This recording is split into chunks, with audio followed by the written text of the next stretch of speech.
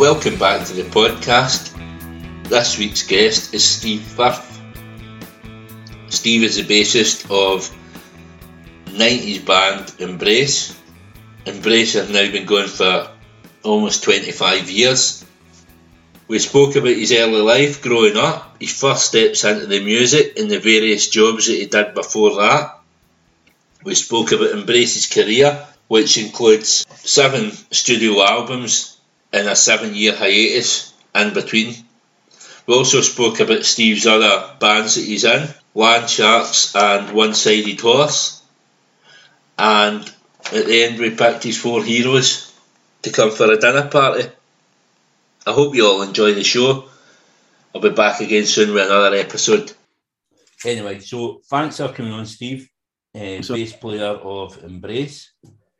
What I do with the podcast at the start, I like to go back to how you grew up, your early life growing up, where you were, things like that. So just kind of fire away with that. What, really, really early before the band and everything? Yeah.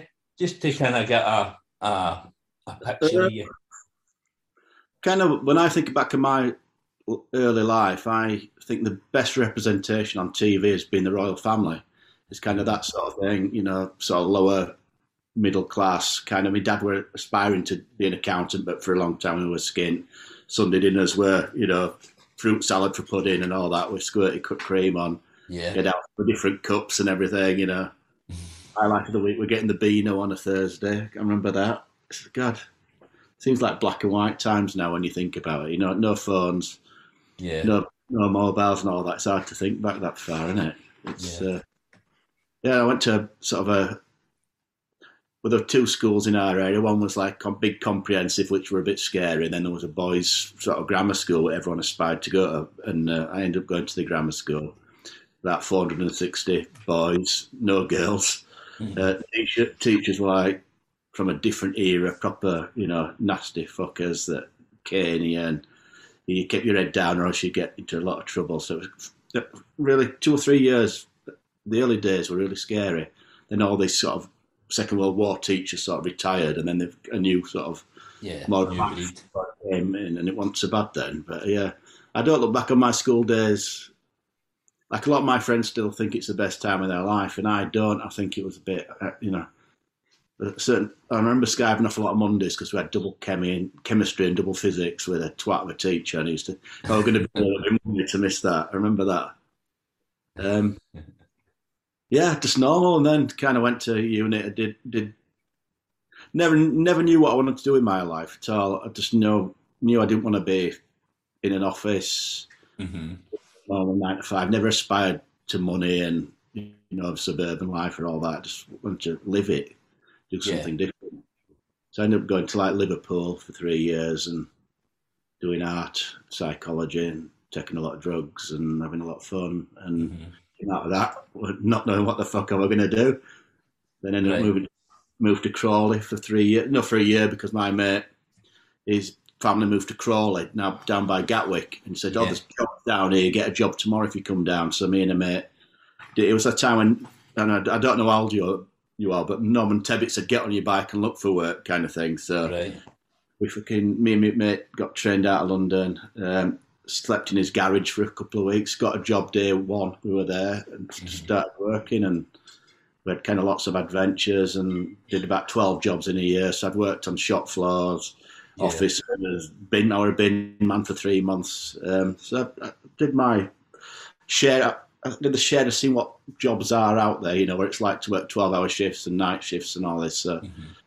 My wife is from Crawley. All right. So, I mean, I've had like 12 episodes of this podcast and see the amount of times Crawley's come up. Really? It's mental. I didn't realise the history of it until we were talking about it during the World Cup. Yeah. And she found out Gareth Southgate was for Crawley. Right. And we went down a rabbit hole of Crawley and we found all these people. It's a massive cancer estate, really, all new builds. And so the Cure were for there. Yeah, met a friend down there who used to go on about the Cure all the time. Reckoned they were 2 years at school. They were always going about Lawrence Tolhurst. Yeah, no, Lawrence and all.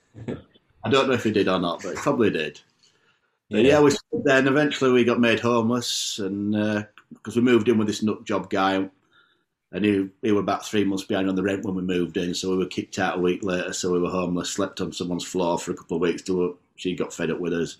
So I ended up living in a tent for about 4 months while still working, having a bath once a week, whether you needed it or not, that sort of thing. And we got a bit rough. Popped home one weekend to see my mum and dad. And my mum just said, "Do you want a bacon sandwich?" Because I'd gone vegetarian as well. And she said, "Do you want a bacon sandwich?" I said, "Yes." And I just had this bacon sandwich. I thought, fuck it, I'm not going back to Crawley now. Yeah, that shit. And then I ended up working in Bradford sort of area in an office, which I didn't want to do, just temporary, which turned into 6 years. And then you start offering you more money, and then you get comfortable, then you buy a car, and then you've got to pay the debts for that, and then you get a mortgage, and then suddenly you're trapped into this life, aren't you, of always spending more than you can afford. So, which wasn't what I wanted it to be, really. I wanted to have more fun than that. So is that when did kind of music come into it? I take it this music was kind of in the background all this time. We always had music on in the house, and always had the radio, and I always listened to charts. And the old days, it's cliche, if you sat listening to the charts with your fingers over the playing record button on your little tape thing. And I used to love the Sweet and Mud and T-Rex and all these 70s sort of glam rockers. I remember that was my first love. And then used to go to bed early to listen to John Peel. John Peel, what were you on, about 9 o'clock till 11? I can't remember. I remember used to listen to John Peel religiously every night, and once again listen, ready to record anything. So John Peel was everything to me in them days. For 2 or 3 years, he got all my music from him, and then all my first gigs were like Dickies, not Sham 69, Susie and the Banshees, Cure, Joy Division, Damned, Stranglers, Clash.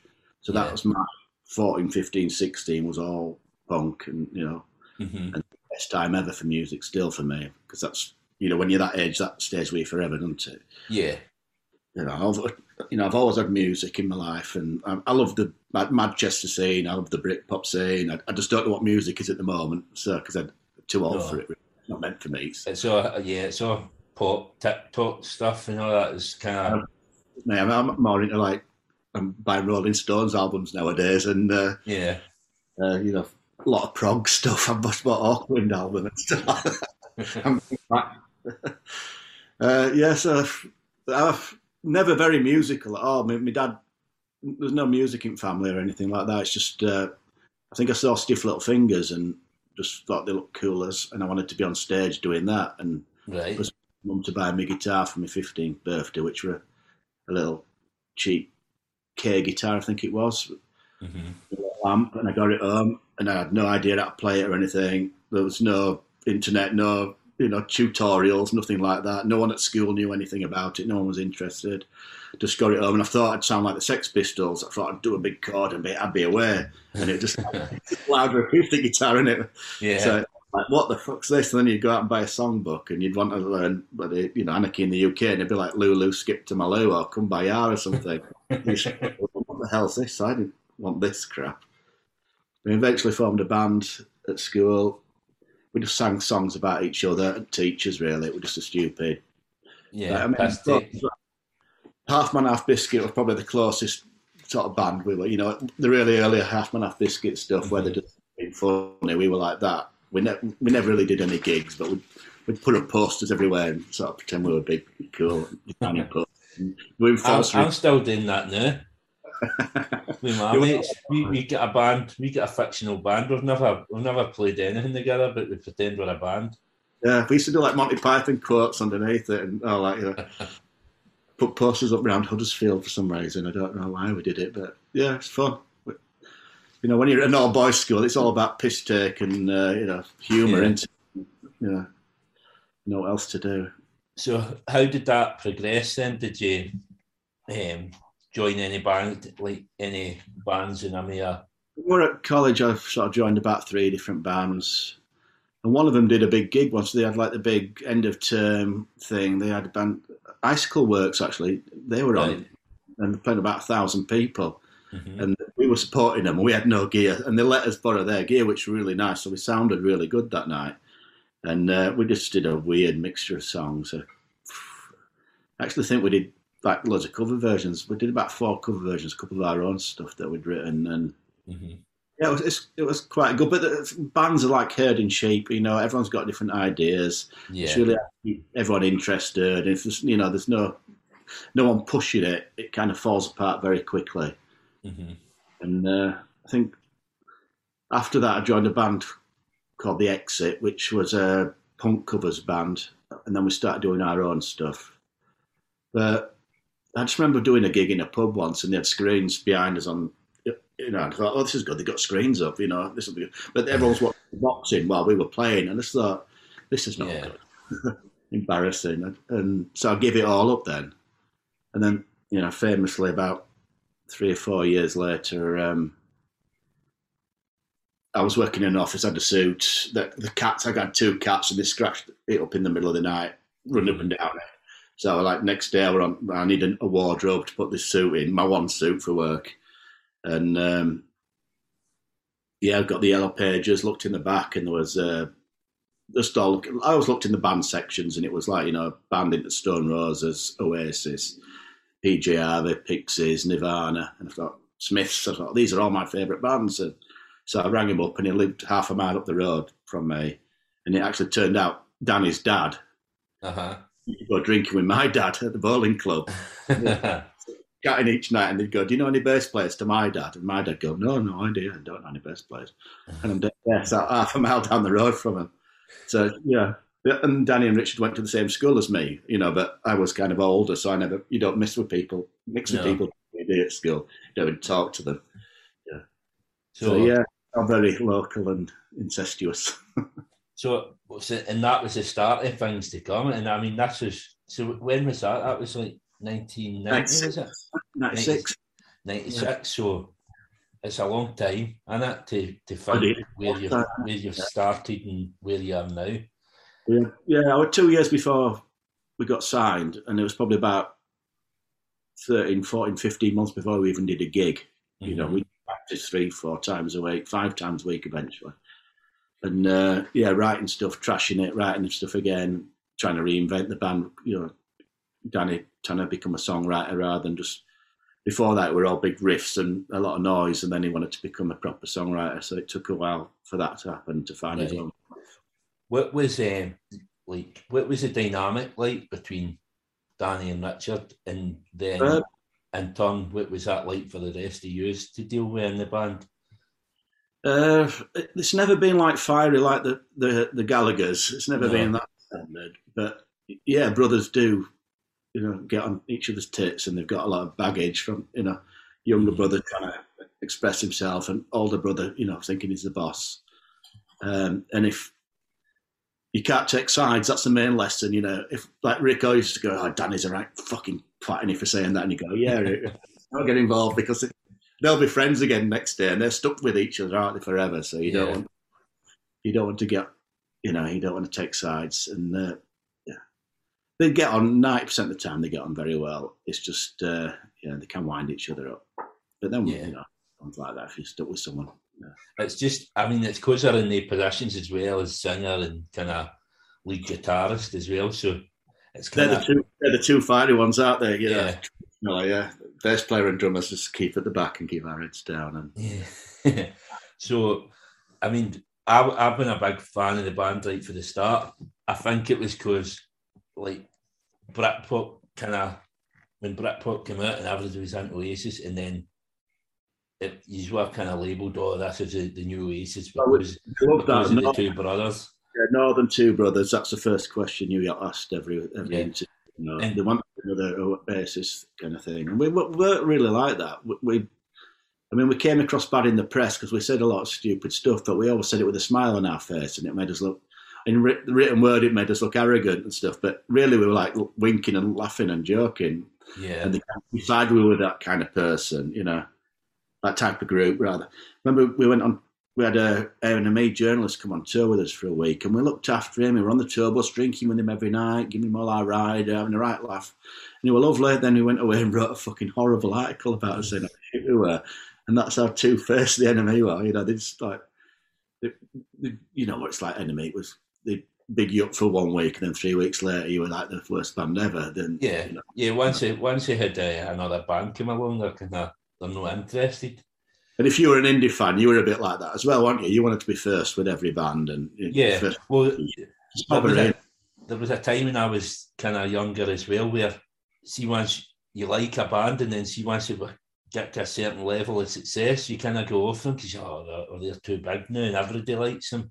That's the not Nirvana time, the Kurt Cobain, isn't it? He didn't like people he didn't like in the band. He didn't like jocks and rednecks like in the band. He wanted nice people that he liked to like the band. But yeah. That's the indie snobbery, isn't it? That's Enemy snob. I grew up with the Enemy and like John Peel and all that stuff. So I'm as bad as everyone else, really. I suppose. Mm. If it gets big, you think, well, it can't be that good because the great masses like it. You know what I mean? It's like not the clever people like me. So, I mean, the first album was obviously where I came into use it right at the first album, and it's filled with anthems. It's like it's miles away from Britpop the way they like. We thought we were, you see. We were stuck up north, and we were never part of that London scene at all. We didn't really understand all that Britpop, and didn't really we liked it, but we didn't want much to do with it. We were just more sort of looking across the Atlantic, I suppose, and doing a bit more singing about emotions and relationships rather than coolness and Camden and all that. London. So, I mean, who was the kind of main player and kind of writing these songs? Would that be like Danny and Rick at that point? I'd say at that point, Danny. Rick sort of came into his own later and became more of a force in the band, but at that time it was Danny driving it. Yeah, because I mean, you get that impression him on stage as well. It's like he's got a vision of these songs, and like the first album, like I can mind working up in Oban. I was working in a hotel for a month, and like the scenery there was like immense, and all the mountains and things like that, and the Good Will Out album, see on your Walkman, looking at that is one of the best albums I've ever listened to, and it's always for that scenery. That's what I think of when I think of that music. That's where it's kind of big, epic, epic anthems. I do a lot of walking with music on as well, and certain bands suit that more than others, Yeah. So at this time as well, quite early on, you started like the secret gigs, and you done. I don't know, you were well into double figures with secret gigs, weren't you? Whose idea was that? Was that again Danny? I think originally it was we were playing Glastonbury, and we didn't realise when you sign up to play a big festival, you kind of sign an exclusivity thing where you're not allowed to play any gigs, say 3 months before, 3 months after. Or it might be like in that half of the country you're not allowed to play any gigs. And we were like sort of down south on the coast. I don't know what we were doing actually. I might have had a photo shoot or an interview or something. And we're like, why can't we play a gig? And the manager told us he signed an exclusivity thing. We're like, bollocks, we're bored. So we just took our guitars down to the beach and did a little impromptu gig to people walking past with the dogs and stuff like that. And kind of start from there really. And we start coming up with weird and wonderful ideas, and people would start finding places for us to go and play. And it was all very guerrilla gig. I think that was the term at the time, wasn't it? It would be here at this time, and little hints, and there were like passwords to get into the secret gig site, and it made it quite exciting. People had to invest a bit of energy into it to find out where they were, and that's how I never went to any. I couldn't have through all that. But you've done one before Tina Park as well, and then I had a video or a DVD. He's took people to like Spain or something. Yeah. So that was in the lean times when we were all working again, and Mickey, our keyboard player, was working for this guy called Tony Stanton in Leeds, who was doing advertising for some. I don't know exactly what it was, but he was selling advertising space. And this guy had a luxury yacht. And this guy just said, like, why don't you come fly over to my place in Mallorca, he's got this £1.5 million yacht. You could invite 6 people out there, and we thought, brilliant. We did a competition where they had to like send in a video of them. Can't remember exactly what it was. It was either them doing a song or them doing the silly video. We picked the best half dozen. Tony, because of his how high up and business-like he was, he got us really cheap deals with Jet2 from Leeds Bradford Airport. So we flew them all out. We did a gig, did a secret gig on a boat. We did like one, sort of this cafe place. It was beautiful, actually. It was one of the best things we've ever done in our lives. Yeah. That's probably the highlight in terms of fun, because normally they're right pain in the ass. We lose a lot of money doing them, and it's like at the end of the day, if it's worth doing. But that's just the thing. Like, there's no any other bands that I've ever seen kind of do that sort of thing, and like the engagement that you've got with the fan base is. I think that's why we've survived, actually, because we've got this fan base that's stuck by us, and stuff like this we've done has probably created that or helped to keep it together. You know, I mean, the worst one we did in terms of effort was someone suggested, "Why don't we do a gig in the dark at this mill in this derelict mill in Bradford?" I don't know why I thought it was a good idea.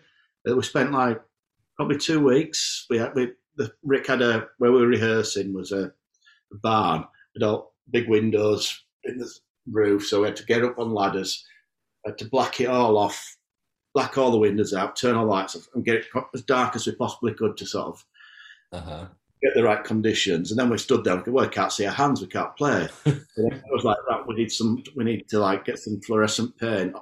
We painted it on alt frets on your guitar, and you go, I can't see my fingers, but I can see the frets, but I don't know where my fingers are, I can't see my hand. And then it was like nail varnish, fluorescent nail varnish, so then you can see your fingers. It only lasted for 5 minutes.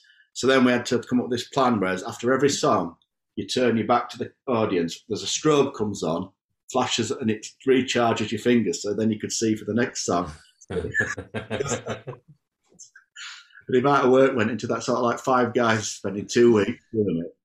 Probably cost us a couple of grand, and about 50 people came to see it. Life's all about creating memories, and silly things like that are great. That's a brilliant story. I've never heard that one. That's amazing. Second album, Drawn from Memory. Yeah. I don't know. No, maybe as many anthems on it. It's a bit more emotional, a bit softer pace, but still a really good album. I can mind coming and seeing these 2 weeks in a row at the Barrowlands. About then, and I came every time I came to see you, I came to the Barrowlands. So funny story about one of the Barrowlands gigs. I came, me and my pal and my big sister, and we were standing in front of you, right down the front, and see your wee backstage pass, your wee AAA pass you had. Yeah. It was a picture of you wearing like a afro wig or something. That was our keyboard player, right? I thought it was Beaver, our tour. Yeah, I thought it was a picture of Bob Dylan, and I was pestering you the full gig. Like, can I have that? Can I get your pass? And to the point where I was like, you can have my sister. I'll let you go with my sister. So at the end of the gig, you came down and handed me this pass, and it turned out it wasn't Bob Dylan. I've still got it somewhere. It's up my loft, but I was a bit disappointed with that. It is. Yeah, you can't hear anything when you're on stage at Barrowlands. It's just all a noise and craziness. So fantastic. Some of the bands that have supported you, like they were also different. So I seen Alfie, Manchester band Alfie, and then I think the following week when you came, it was Cooper Temple Close, which is completely different. So what was the script with? How did you go about picking tour support? Was that management or record label? In the early days, it's proper, old-fashioned way you get people send you demo tapes, and you get like a box of tapes, and you listen to them, and you go, "Oh, they're good." That's how I think Danny found Coldplay by a little, cassette tape, and found these are good. And most of the early ones were just us picking them. These are good. We like these. I like Cooper Temple Close band. Probably not the right sort of support band for us. They're a bit heavy for your average. Yeah, but this is the thing. Like I probably wouldn't get into Cooper Temple Close if they hadn't been supporting you in a like, because I've always made a point of going and seeing the support bands. Well, always had good support bands. We always used to say that we should charge them to play with us because a lot of them went on to do good things. Yeah. Did well like JJ72 and Alfie were good. I liked Alfie. Gomez and Travis we played with. They went on to big things. Yeah. So he's obviously had an ear for a good band. It's like you, we like music, Yeah. We had varied taste between us, and but we like something. It's good if they've got tunes. It's I like it. It's not really that complicated. The other connection with Oasis that I see is B-sides. Oasis were a band that had amazing B-sides, and yours were the same. I think we were looking at Ride more than Oasis when we started, because we all love Ride, and that those early EPs were fantastic, and we want to just create a little. It's more than a single. Singles are just all gone. 3 minutes, you turn it over. A lot of people don't even bother with B-sides sometimes, but when it's like 4 songs, it's like a little mini. Yeah. The band was fantastic. Yeah, we were gutted when the charts stopped you being able to do that. We'd have carried on doing it because we thought they were fantastic. Yeah, because that really changed for some reason, and you couldn't do it anymore. So then, everyone ended up doing 3 versions of the same bloody song and extended mixes and remixes, and people got ripped off more. Well, some of the B-sides you would think, some of them could be better than songs on the album as well. But how would that work? Would that just be, you maybe thought that one wouldn't fit with a collection of songs on an album? Sometimes it was a case of, we've got, the single's finished, but it's got to be out in 2 weeks. You haven't got any B-side, so you'd rush into a studio and sort of knock 3 songs together really quickly without as much thought. Mm-hmm. Sometimes they were just better because we're freer for that, and we're less thinking about it and just doing what we do naturally. Right. So, and then it's kind of like, shit, we've put that out, and that should have been on an album. You don't realise till later sometimes. Sometimes you're far too close to it. By the time you've recorded a song, sometimes you don't even like it anymore because you've heard it that many times. You've heard it hundreds and hundreds of times, in all different versions, different speeds, different keys. We don't do stuff easily in Embrace. It takes a long time sometimes. So occasionally something will slip through, like a B-side that we just record in 3-4 hours, start to finish. And that might be better than anything we've poured over for months, Yeah, like anybody that's listening to that, I would kind of urge you to go back and listen to Embrace B-sides, because some... We used to have I think it was our Dave Creffield who recorded our first album, and he's like a little tape of B-sides. It had Too Good for a B-side written on them, and that was like kind of a bit of an Embrace phrase, really. I don't know, Too Good for a B-side. Yeah. Next album, If You've Never Been, got to number 1 as well. So this was your second number 1. I think it went to number 8. Oh, did it? Is that no? I've got that as drawn from memory. Went to number 8. Might have been 6 and 8. So right. The album was number 1, and then the 4th and 5th were number 1. Were they? Right. I've got that. Oh no, sorry. Do you know what? I'm reading that wrong. It's number 9. Sorry. I'll edit all that out. So number performing up to that moment. That's why we got dropped. Yeah, because that's what I was going to say. I was at number 1, but I've not really got much to say about it. It wasn't after the first 2 albums. The third album wasn't. I don't know. It just didn't come across the same way. Yeah, we agreed. Yeah. It's taken us a long time to like that album again.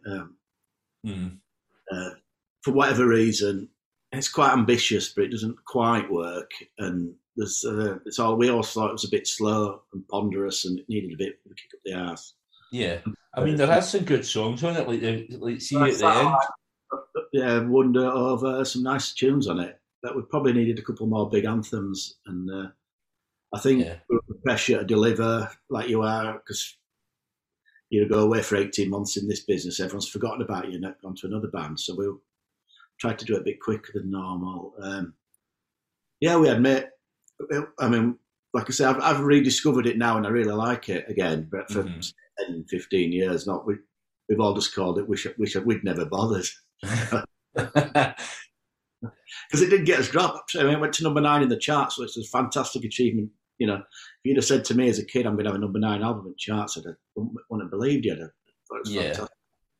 In that time, it wasn't good enough, you know, because we were quite an expensive band. You know, in them days, MTV, you had to have 35mm films to go on MTV, which cost you about 10 grand before you started in film stock. So a lot of those videos were like 60, 100 grand. So that's just going on your bill. Only 4 of those and your record company $500,000 almost. Then you've got your album and suddenly you're only selling whatever it was, 150,000. Yeah. You can see what. Yeah. So, I mean, Faye getting dropped, I mean, your next album out of nothing, it's like that. I mean, that got to number 1. Yeah. Off the back, do you think a lot it's to do with the Gravity song? Maybe, but I probably think it's a great album without Gravity, and it's it's probably, but obviously, like I'm more thinking about like critical reception for music publications. I mean, what we'd kind of finished the album, and then like Daniel was like good friends with Chris, and they used to play each other songs all the time over the phone and stuff, and meet up. And Daniel always liked that song. He did a really slow piano version live of it. I think Chris wanted to get it on his album, but the rest of the band didn't like it. So he rang Danny up and said, you like that Gravity, don't you? Why don't you do a version of it? And I said, all right. I'll ask the band. Came in the next day into the studio. We all thought, yeah, let's have a go at it. We did a version of it, which was all right. Played it to our manager, who played it to the record company. The record company went, wow. Yeah, Coldplay, this is what we want, you know. So they put it on the album. We were pleased to put it on the album, and we're not embarrassed about it. And we love the song. Well, if they weren't going to use it, and it's I've heard they've recorded it later on, but they did a slow version on piano. Yeah, your version's better. I think so. But I mean, you had Ashes on that album as well. It was a cracking album. It was like a return to form. As such. I think Ashes is a better song for me, but I think it's all right. But whether it got to number 1, who knows? You know, it definitely helped in terms of record company being excited and pushing it, and probably spending money on it and all that. So probably do us some favours. It definitely, like the album. I mean, you were only away like 3 years if you've never been to that, but it was kind of like Phoenix with the Flames, like rising for the ashes. Yeah, well, we got dropped, and then I remember it was on Rick's birthday. Actually, got a phone call from our manager saying, "Oh, happy birthday, Rick! By the way, you've been dropped." And we didn't let it get us down. We just kind of like, because he'd got a barn that we just got together and decided we're going to spend 3 months converting this barn into a home studio, store all equipment there, we can rehearse there, and everything will be free. There's no costs involved, and let's just get to work on the new album. But I think we had nothing really left over, so it was starting again, and it did take 3 or 4 years, however long it was, I can't really remember, but it was a long time. I mean, spent a lot of time in the studio going through hundreds of ideas, and then all sat there with notebooks and going, I like that verse from that one, that chorus from that one, and can we add these together? And, it went on forever. I don't think it's probably the best way. 5 of you all have an opinion. Sometimes it's best just to have one. That's the embrace where we are kind of a democracy. Probably slows us down a bit. I think he's now at a stage where you can kind of take a couple of years here and there. I don't think we had anything to gain from having a quick turnaround there. I think, it worked perfectly for us. And then we got all the big Lazarus rising from the flames and all this. Yeah, they had Phoenix from the flames, rather. And, got loads of great reviews again. And we're back, which is a very rare thing, isn't it? Mm-hmm. So, then the following year, he brought out the compilation Dry Kids, which got a lot of B-sides on it. Still no enough, in my opinion. There's a few more out there, and then the following year after that, new album, This New Day. That's for me as a Scotland fan is probably the darkest period, even an Embrace fan. Bringing out a World Cup song. I can understand that totally, yeah. But and the irony is, there's only me that likes football in the band. The rest of them, not really bothered. Right. It was literally a thing where we had this song called Mountain Song, and it's that song, but we had no lyrics to it, and we got a phone call. Our manager came in. We were staying in London in a hotel somewhere. I can't remember where it was. Said, the FA have asked if you want to do a Next England song. We're like, what? We don't like football. Do they know that? It's like, well, they're just asking for people. Have they got anything that's suitable? They came to you because you do big anthemic sort of things. And we sat around and sort of, should we give it a go? Send them that Mountain Song we've done and say, we'll put some lyrics to that. And he sent him that the next day and said, they like that, but can you have it ready for Monday? So it was literally that quick. Someone had obviously let them down at the last minute. So they came to us. And we had a go. We didn't want to have, they said, we'll get our England football team on there, we'll get David Beckham on there and get them all up.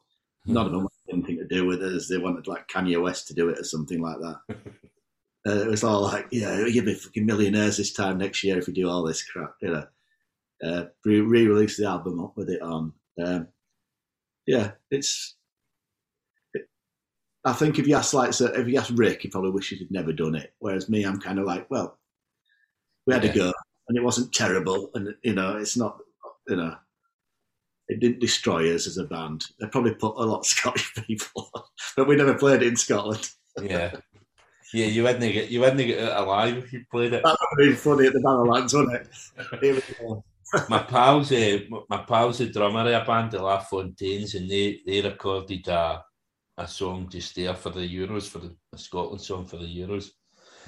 Wasn't an official one or anything, but I think that might have got the most kind of plays out of all the Scottish songs this year. Yeah.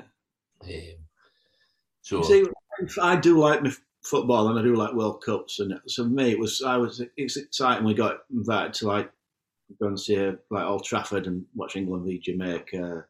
Actually, we didn't get a lot out of it. We got 4 tickets to see England v Sweden in Cologne. 5 in the band. They sent us 4 tickets. So like he went and our manager and Rick's brother, and it cost me about £1,000 in flights because flights were ridiculous to get there. And we had a good time in Germany. Watched the 1 or 2, I can't remember. But it was a good experience. We got to see it with our wags, and I was sat next to Ray Winston and all this stars. It's like, wow. And we're there, you could drink beer while you're watching. So we were like, there were 2 pints, thinking, this is fucking great, isn't it? You can drink and watch football. Proper Northern Oinks. But yeah. So I mean, as you say, there's not many people have got to record a World Cup song, so yeah, you can say that. It didn't do us a lot of favours, but it didn't do us any too much harm. Well, that's just what I was going to say, because obviously after this you kind of went in a hiatus. So do you think that was caused by the World Cup song? Actually, what happened was because we were kind of suddenly on another level, instead of like talking to the enemy and the music journals, suddenly it was the Sun and the news of the world. And suddenly it's quite scary because these people are not talking about music, they're looking for angles. They're looking to find something horrible about you and the past, and we didn't like it at all. We felt really out of our depth and didn't want to be part of this. And then also, because we were probably the most successful we'd been at that time, we did tour, then we went to America, and then we did a Europe, and then we went to America, and then did another tour. By the end of it, Danny's voice was knackered. We were all knackered and needed some time off, so we had a meeting. And it was like, Danny said, look, I need some time away from it. I'm absolutely drained. I need time. And it was like, it's just the end of the band. I remember I said, it's just the end of the band. And I said, it's not the end of the band, but I need time away. And I don't know how long it's going to be, but it's not going to be short. It's not going to be 6 months. I might need a year or 2 away. And it turned into 8 years or something. Yeah. He ended up owning a nightclub with his mates in London. Then he set up a nightclub in Manchester. Who did, Danny? Yeah. Ended up running a nightclub in Manchester, Moho, I think, and made a success of it. But it was this like the hardest thing he's ever done in his life, running with like 16-hour days. Just Yeah, night, I can imagine. Shit, really. Yeah. So yeah, he finally had enough of that. And thought I was better off in the band. Right. So we got a message. Yeah, let's get together, and it was like one of the best days ever. Yeah, spent a year. Was it. And like, I mean, how do you feel when you get something like that? Is that kind of had you been waiting in that call for? And what I've been doing is I've been writing loads of music and kept sending it to him, trying like time back and stuff. Come on, Dad, let's get some on this, sing this, and we all kind of go on. It's amazing how you just like get on with your own life and make other plans, and we all sort of got on doing stuff. I had loads of plans, and I was going to start doing up houses and trying to make money out of property and stuff. But at the time, my mother-in-law got in really poorly with cancer and ended up nursing her for 18 months while she died of lung cancer. So yeah, it's horrible, and life gets in the way. Life, yeah, exactly. Yeah. Suddenly it's 2 years. I used to go out drinking with Rick all the time, so we've always kept in touch. Mike, and we're all quite local to each other. We drink together occasionally, Yeah. So, I mean, so the new album then coming out. I mean, that it was like, as you're saying, like it's like getting the band back together, like a call to arms. It was the same for me and my pal, because me and my pal kind of grew up with Embrace, my best pal, and we went every gig in Scotland we were at.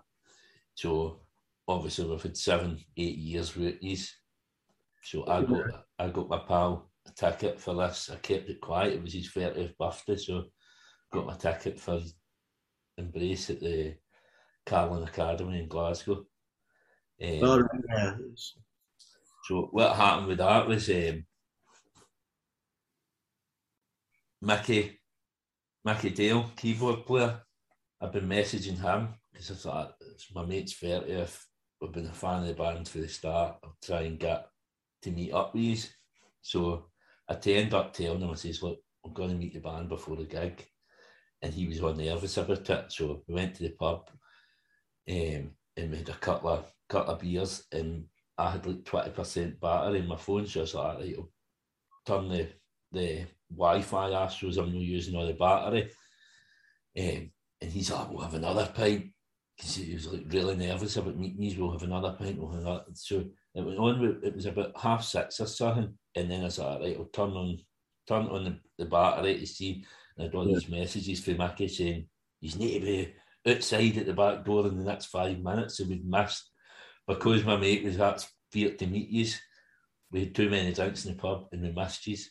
And it's like, I said, this is your fault, man. This was meant to be a surprise for you, and we missed it because of him. But it was a brilliant gig. And I thought the songs, 8 years down the line, I thought your songs were kind of more current and more modern. Was that intentional to kind of modernise the songs? Kind of, there was like mentions to Facebook and things like that. Just more the lyrics of what Danny was saying. It probably did sound a bit more modern as well. We're not people that stuck in the past, like certain bands have got style and that's it for the rest of their life, and they just hark back to a golden era when music was great. Yeah, it's very current with all chart stuff, and they listen to a lot of what I call pop music, and I don't. I listen to a load of weird, I like Fall and Cardiacs and bands and stuff, but they're very current. Mickey's very current like that as well. So yeah, just absorb it all, don't you? And get new likes every year, and we just proper like music. A lot of people love music in the teens, then they get married and they get families, and then that's it, innit? Or then they might come back to it 10 years down the line and realise they're missing music. But we've always been into music. We're doing what we want to do and what we love, really. Life without music is only half a life, isn't it, really? I don't understand people who don't like music. I know I know someone like, I like a Whitney Houston track. He'll have one compilation. What? You don't listen to music? Jesus. Well, that's the thing. Because see, if you listen to one song, surely it gets you into. When I hear like a song, I think, right, I like that. I need to go and listen to all the rest of that band. Yeah. But you got some people that can detach from it easily. Yeah, it's weird. I mean, I'm an addict with vinyl. That's my problem now. Yeah, I can see that behind you. That's half of it. The other half's behind. Yeah. File that big that I haven't listened to yet. I buy stuff just to keep it in wrapper nowadays. I'm that sad, just thinking that'll be worth something in 5 years and all. But like the last Fontaines DC album on clear vinyl because it's like one of my favourite albums of the last 5 years is that, and I just want another copy of it. Yeah, they're a cracking band too. I like them. Yeah. Another thing about that gig, merchandise-wise, you're selling tea towels. Yeah. That's just like a new thing. This is the first time I've seen tea towels sold at a gig. What was the thinking behind that? Before Christmas. I wonder if it was before Christmas. We're thinking about Christmas presents and things like that. It was summertime. I can mind because my mate was going to watch the FA Cup final the next day. All right, so middle of the summer. Yeah, it's probably Mickey's. He's Mr. Merchant, and he's very good at thinking up strange ideas. There was an apron as well, wasn't there? There's tea towels and an apron. Yeah. If you go a lot of like little punk gigs like I do, they have about 50 different designs of T-shirts and everything because that's how they make the money. It's the vinyl T-shirts. So you don't get anything from being played on Spotify and all this. So you've got to try and make your money where you can, haven't you?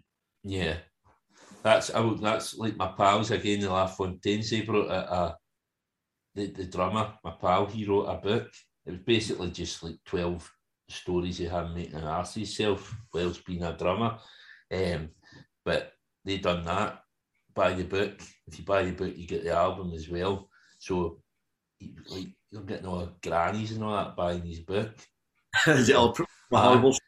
Yeah, but he was getting so everybody buying the book and it bumped up the album sales. That's how they done it. Yeah, good idea. So I mean, if you're a fan, you want that stuff anyway, don't you? I'm never grown out with that at all. I want everything. I do that. I like a band. I go see a lot of gigs. I buy the vinyl, I buy the T-shirt because I know what it's like to be in a band, and I know these guys are getting paid £100 a night, and they're getting there. The van airs cost them more than that. They're doing it for the love of it mainly. Yeah, so I know it's not the same with your big bands, but there's not many of them about making millions. It's just like most people are just scraping a living. Mm. Oh, it's hard going for everybody in the music industry, especially at the moment, and it's mental. Yeah. After the Embrace album, it was Love is a Basic Need. Yeah. This is the first time I've heard a woman singing with you. Yeah. So that was a different dynamic again. I thought it worked well. How did Danny sell that one to you? I think it was Rick's idea because he'd been working with because he's producers as well, and he'd been working with other people's records, and I think he was thinking like Nick Cave and Kylie when they did that. Was it Where the Wild Roses Grow or something? That sort of thing, and it works. And, her sweet voice makes Danny seem gruffer and kind of it kind of brings out a nice tone to his voice. Yeah. Now it's Nicole who does it. Rick's girlfriend who does that live for us, and she's got a beautiful voice as well, probably better than the original. But right. So we'll do that occasionally. We'll do that at festivals if she's available, but she's not always available. So is she a singer in her own right then, Nicole? Yeah, Rick's in a band called Eva with his girlfriend, and like all through the lockdown, they've done a gig every week from their lounge and stuff. And they're really good, kind of electro pop, bits of Kate Bush in there, Cocteau Twins. There's some really nice band. So that seems to be a thing with couples doing music together. I've heard this a few times. The guy for the Cooks, the lead singer of the Cooks, I think he does something with his girlfriend now. I think they're called Duo or something. Yeah. So it must be. I don't think I could make music with my wife. Or anything, I mean, it's awful, couldn't it? But... yeah. So and when about that time as well, would have been the anniversary of the Good Will Out as well. I can mind coming to see you at the Barrowlands for that. And I got a mug there was no tea towels, but I got a mug. Yeah, the nice with a the nice art design of the album cover. So I mean, I don't think I've ever seen a bad gig of yours at the Barrowlands. The Barrowlands is a place to. I don't think you can do a bad gig at Barrowlands. You know, it's well known as well. I've never heard anyone say other than it's the best fucking gig in the country, really. You know, it's one of those where I want it at the start of the tour to get everyone on a high, or save it to the end of the tour as a big celebration. You know, it's one of those. Yeah. Well, I mean, that's what I was trying to work out. As I say, back at the Drawing from Memory time, it was, we went to see you one Sunday, and then you were playing again the following Sunday, 2 Sundays in a row at the Barrowlands. So They would have tried to do Saturday, Sunday, but it wouldn't have been available. You know. Right. So I think Difficult Fingers usually do about 3 or 4 there, don't they, for weekend or whatever. Yeah, I went to see the Snuts on Wednesday, and that was him. They'd done 3 nights. Just a young band. They'd done 3 nights in a row, Monday, Tuesday, Wednesday. Absolutely smashed it. That's the first gig I've been to for this lockdown and all that. It was amazing. There was a big festival in Wakefield at the weekend, Long Division, and who were going to see? I think mine's going. Las Vegas were very good. Right. Cud from 80s, if you remember Cud, that Lindy band from Leeds, they were good. What's the name? Hang on a second. That's it. Oh, yeah. Hands Off Gretel, I ended up buying all the vinyl. And about 3 albums it cost me. Hands Off Gretel, they're very good. Skunk and Nancy type, funky and metal. Yeah. Very good. As well. That was good. I think it was only half full. I think they reduced numbers so people wouldn't feel uncomfortable. But it was great to get a gig again. Well, I was meant to go to a gig. I was meant to go to Transmat. The first day of Transmat was the week before. Me and my mate went. I met my mate in the pub, but been that long for I've been to a festival. And I got to the train station. It was just full of kids. They're all like Fitba hooligans singing like Fitba songs and all that. And I met my mate in the pub, and within about half an hour we decided we weren't going to bother going to Transmat. We'd just go in a pub crawl.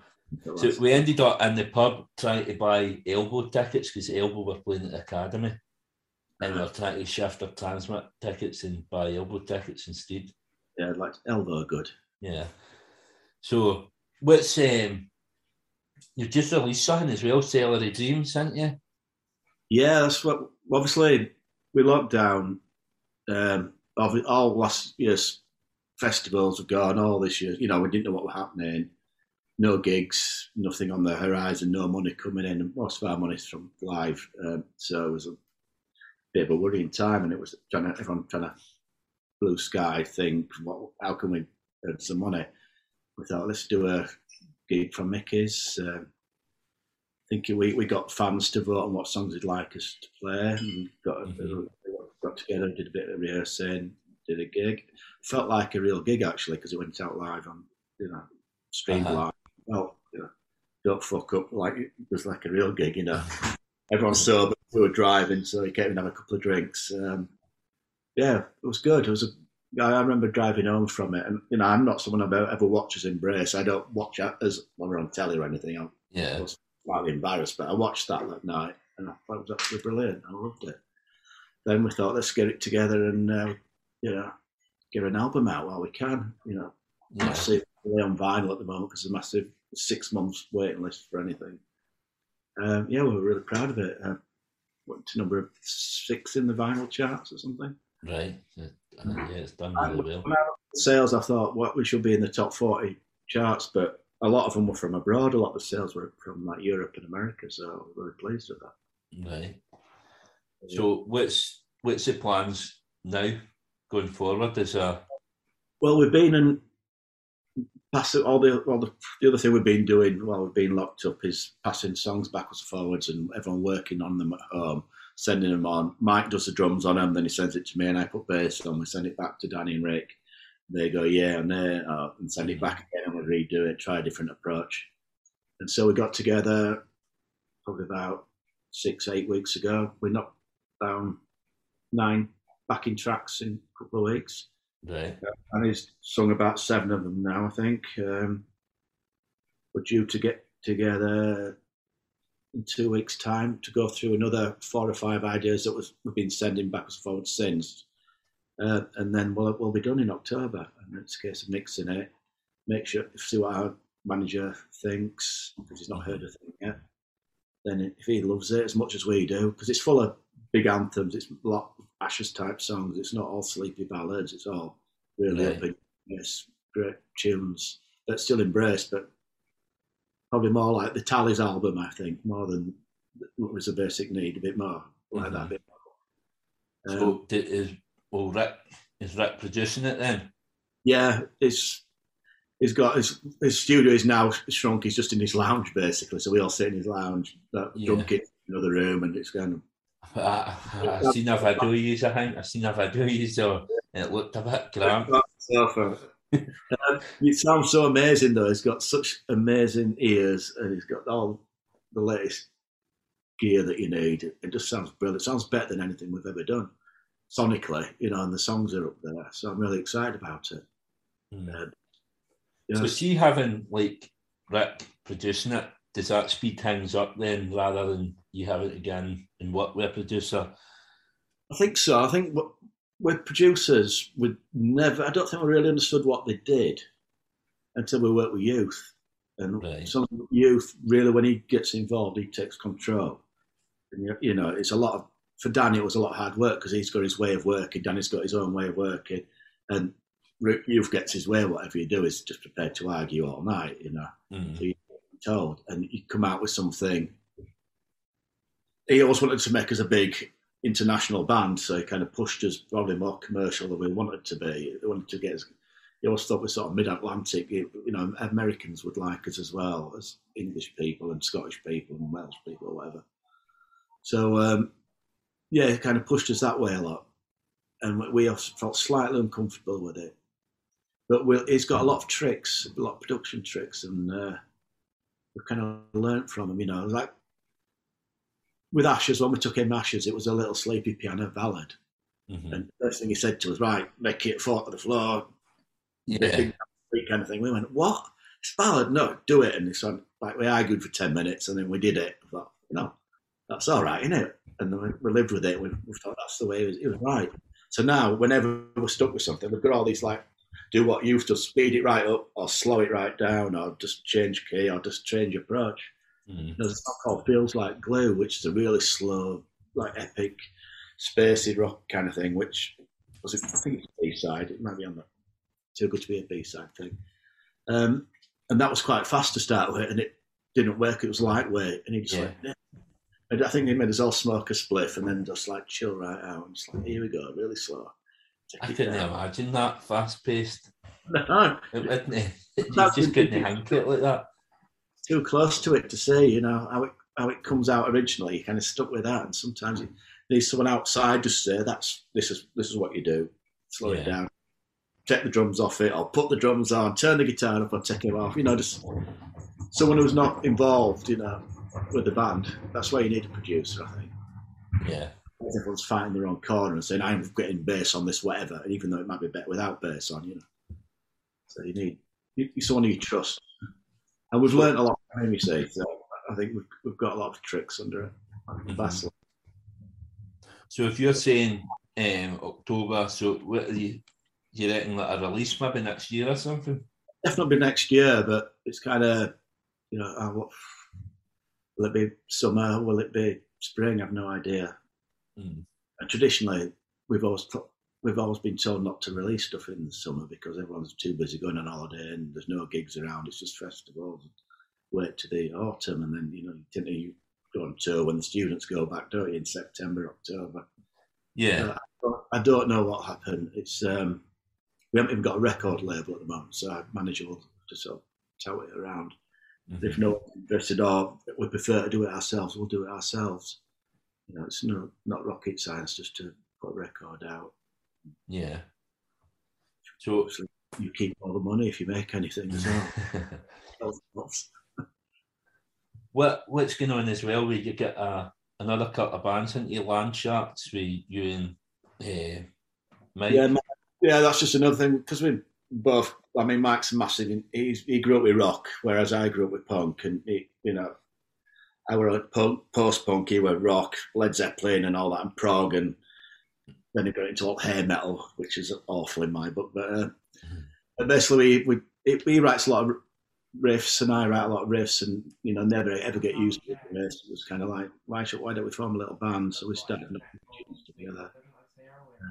Luckily, that Beaver, we mentioned earlier, with the Afro on, as a keyboard tech, he joined in. Mikey Shiraz, who's from a fantastic band called Mr. Shiraz.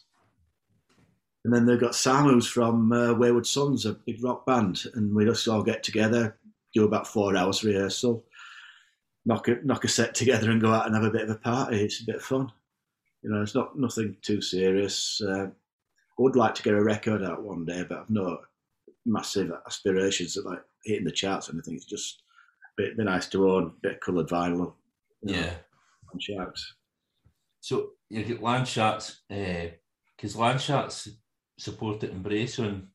Yeah, that was kind of like, because Hurricane Number One. I'm not quite sure of the reasons, but they couldn't do the rest of the tour, so we were short of a tour support. Mm-hmm. Just one day, it was like, we could, we'll support you. So we rang them up. They came down. We played like 40-minute set to bemused Embrace fans thinking. And we had a lot of fun doing it, but I don't really particularly like doing two sets a night. It's like you come off stage with Landsharks, then you straight back round with getting yourself Embrace headspace. It's not good for you, really. And you get another one as well, haven't you? One-sided horse. Yeah, that's another thing. The story about that is, I think about 8 years ago, I was just reading The Guardian, and they were like, the future of punk, and it was this article they did, and it mentioned Sleaford Mods, Evil Blizzard, and the band called the Eagles. Now, I straight away I look on YouTube, Sleaford Mods, thought this is fucking great. Evil Blizzard, there were a few little clips of them up, I thought this is interesting, and then Eagles, I ended up buying records by all of them. And I go to Rebellion every year in Blackpool, 4-day punk festival, and Evil Blizzard were on. I thought I'll go and check these out, because I've seen a little bit of them online. They all came on stage, they've got masks on and silly outfits, and he's got his big belly out, and one of them's climbing speaker stacks, and they're jumping up and just fighting on stage and kicking shit out of each other. I thought this is one of the best things I've ever seen in my life. So I got home and on Facebook, just checked him out, said, came to see you at Blackpool, thought you were brilliant, one of the best things I've seen. And then it turns out two of the band are massive Embrace fans. So Mark and Pete, and I ended up Mark sending me loads of his songs. He does his own sort of folky type stuff. Mm-hmm. Can't remember what happened then, but I think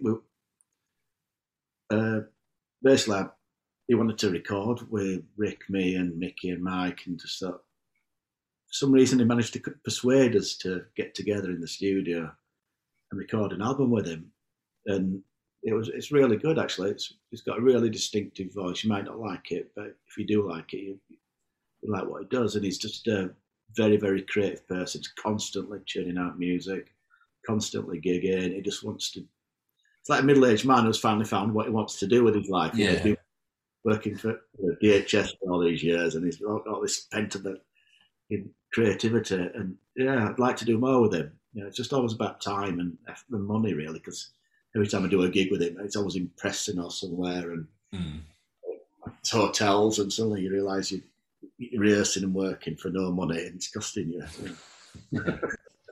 That's my life mainly, to be honest. In lockdown, I've done another album with Mike's neighbour. He's got a neighbour who's very talented, so we've recorded about 15 songs with him in lockdown, and that's very sort of chilled out, proggy, and God knows what it is really. It's a right mixture of stuff. And that's another middle-aged man who's finally found his voice. And we haven't got a name for the band. But once we get a name for the band, we'll stick that out sometime.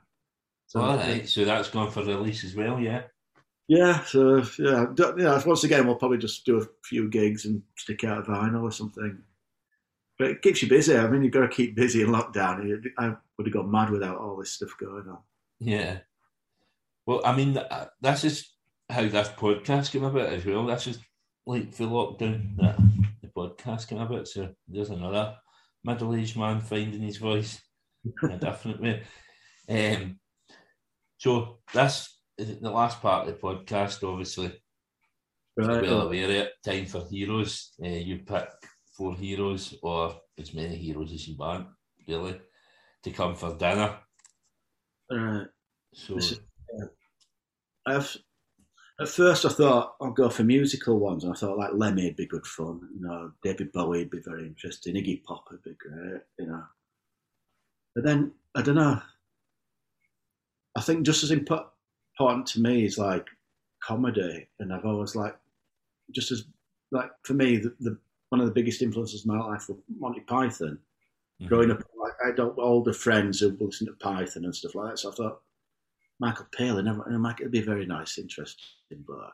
But then, so yes, we were interested as kids, but when the first real comedy for teenagers was The Young Ones, and I don't know, but The Young Ones, when we were at school, we knew every word of it. We'd skive out of school, go and watch it, get the VHS out, and we'd all watch it, and then tend to be Rick.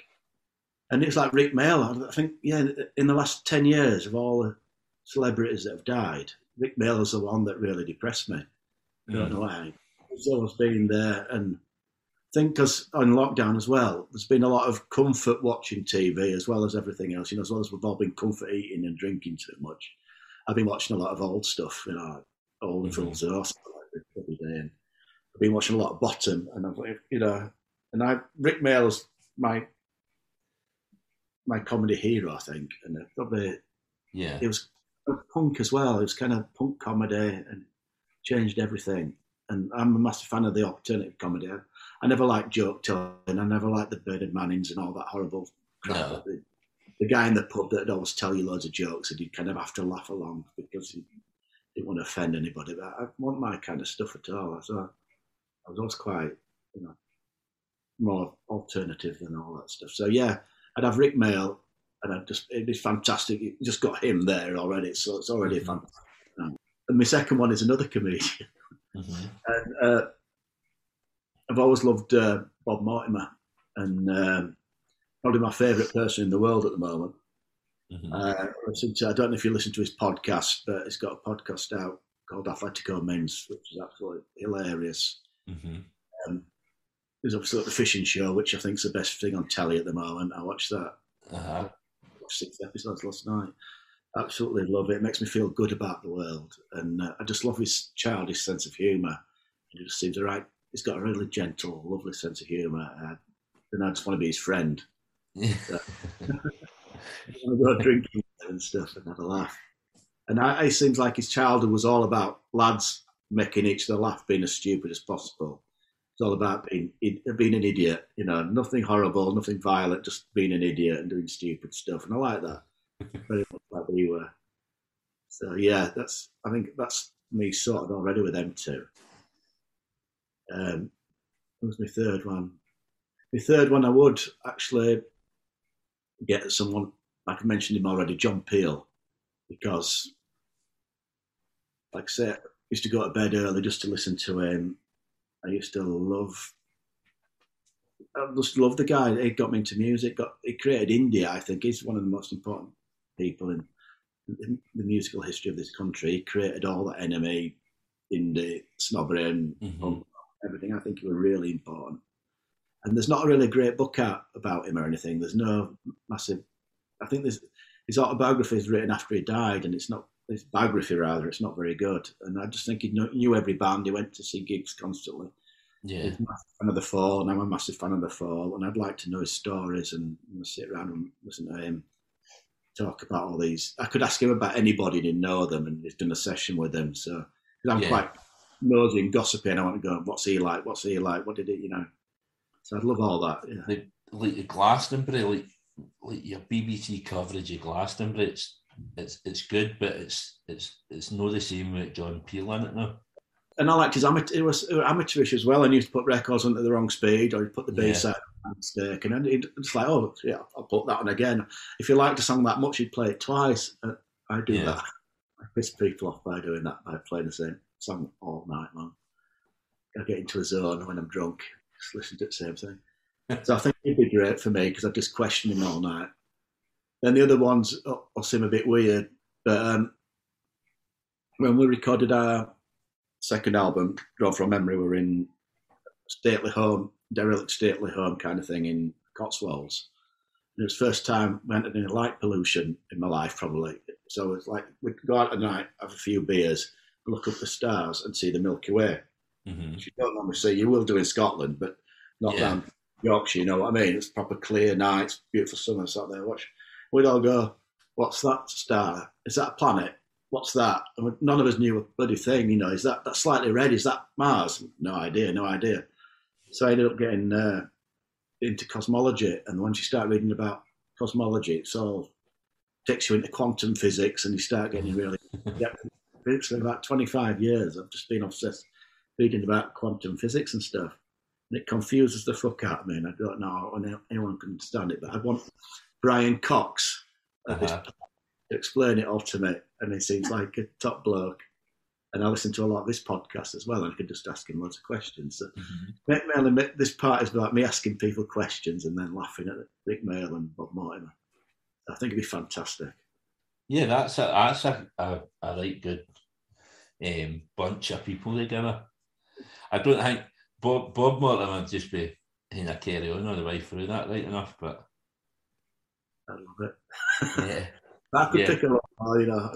Billy Connolly would be fantastic. You know, there's loads of comedians I really love and respect. There's loads of musicians, but I think they've got what I need there. Yeah. And what would you cook them? What I cook, it's got to be a curry, hasn't it? Right. The chicken spinach. Maybe chicken spinach and potato is my kind of speciality. Right. Quite spicy as well. Okay. You know, there's some good curries up in Glasgow. We used to go out in Glasgow and Edinburgh. There's always a Billy Connolly recommended curry house. He must have made a lot of curries or something, and they're always very good. So yeah, it's definitely curry. I'm not the greatest of cooks, but I can do a mean curry. No, but I'm kind of the same. I'm not the greatest of cooks, but my missus has started a new job, and I need to make the dinner every night now for what seems to be the rest of my life.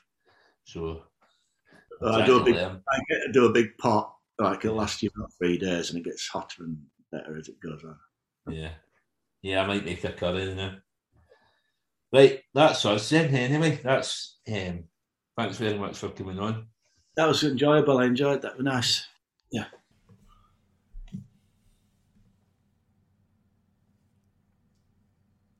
I hope you all enjoyed this episode of Time for Heroes podcast. If you would like to get in touch, the best way is on the Facebook page, Time for Heroes podcast, or on Instagram at Time for Heroes podcast, or Twitter at Time for Heroes P1, or drop me an email at timeforheroespod@gmail.com. You'll find Time for Heroes on all podcast platforms, including Spotify, Apple, Google and Amazon. Please leave a review where you can, share with others, and more importantly, enjoy.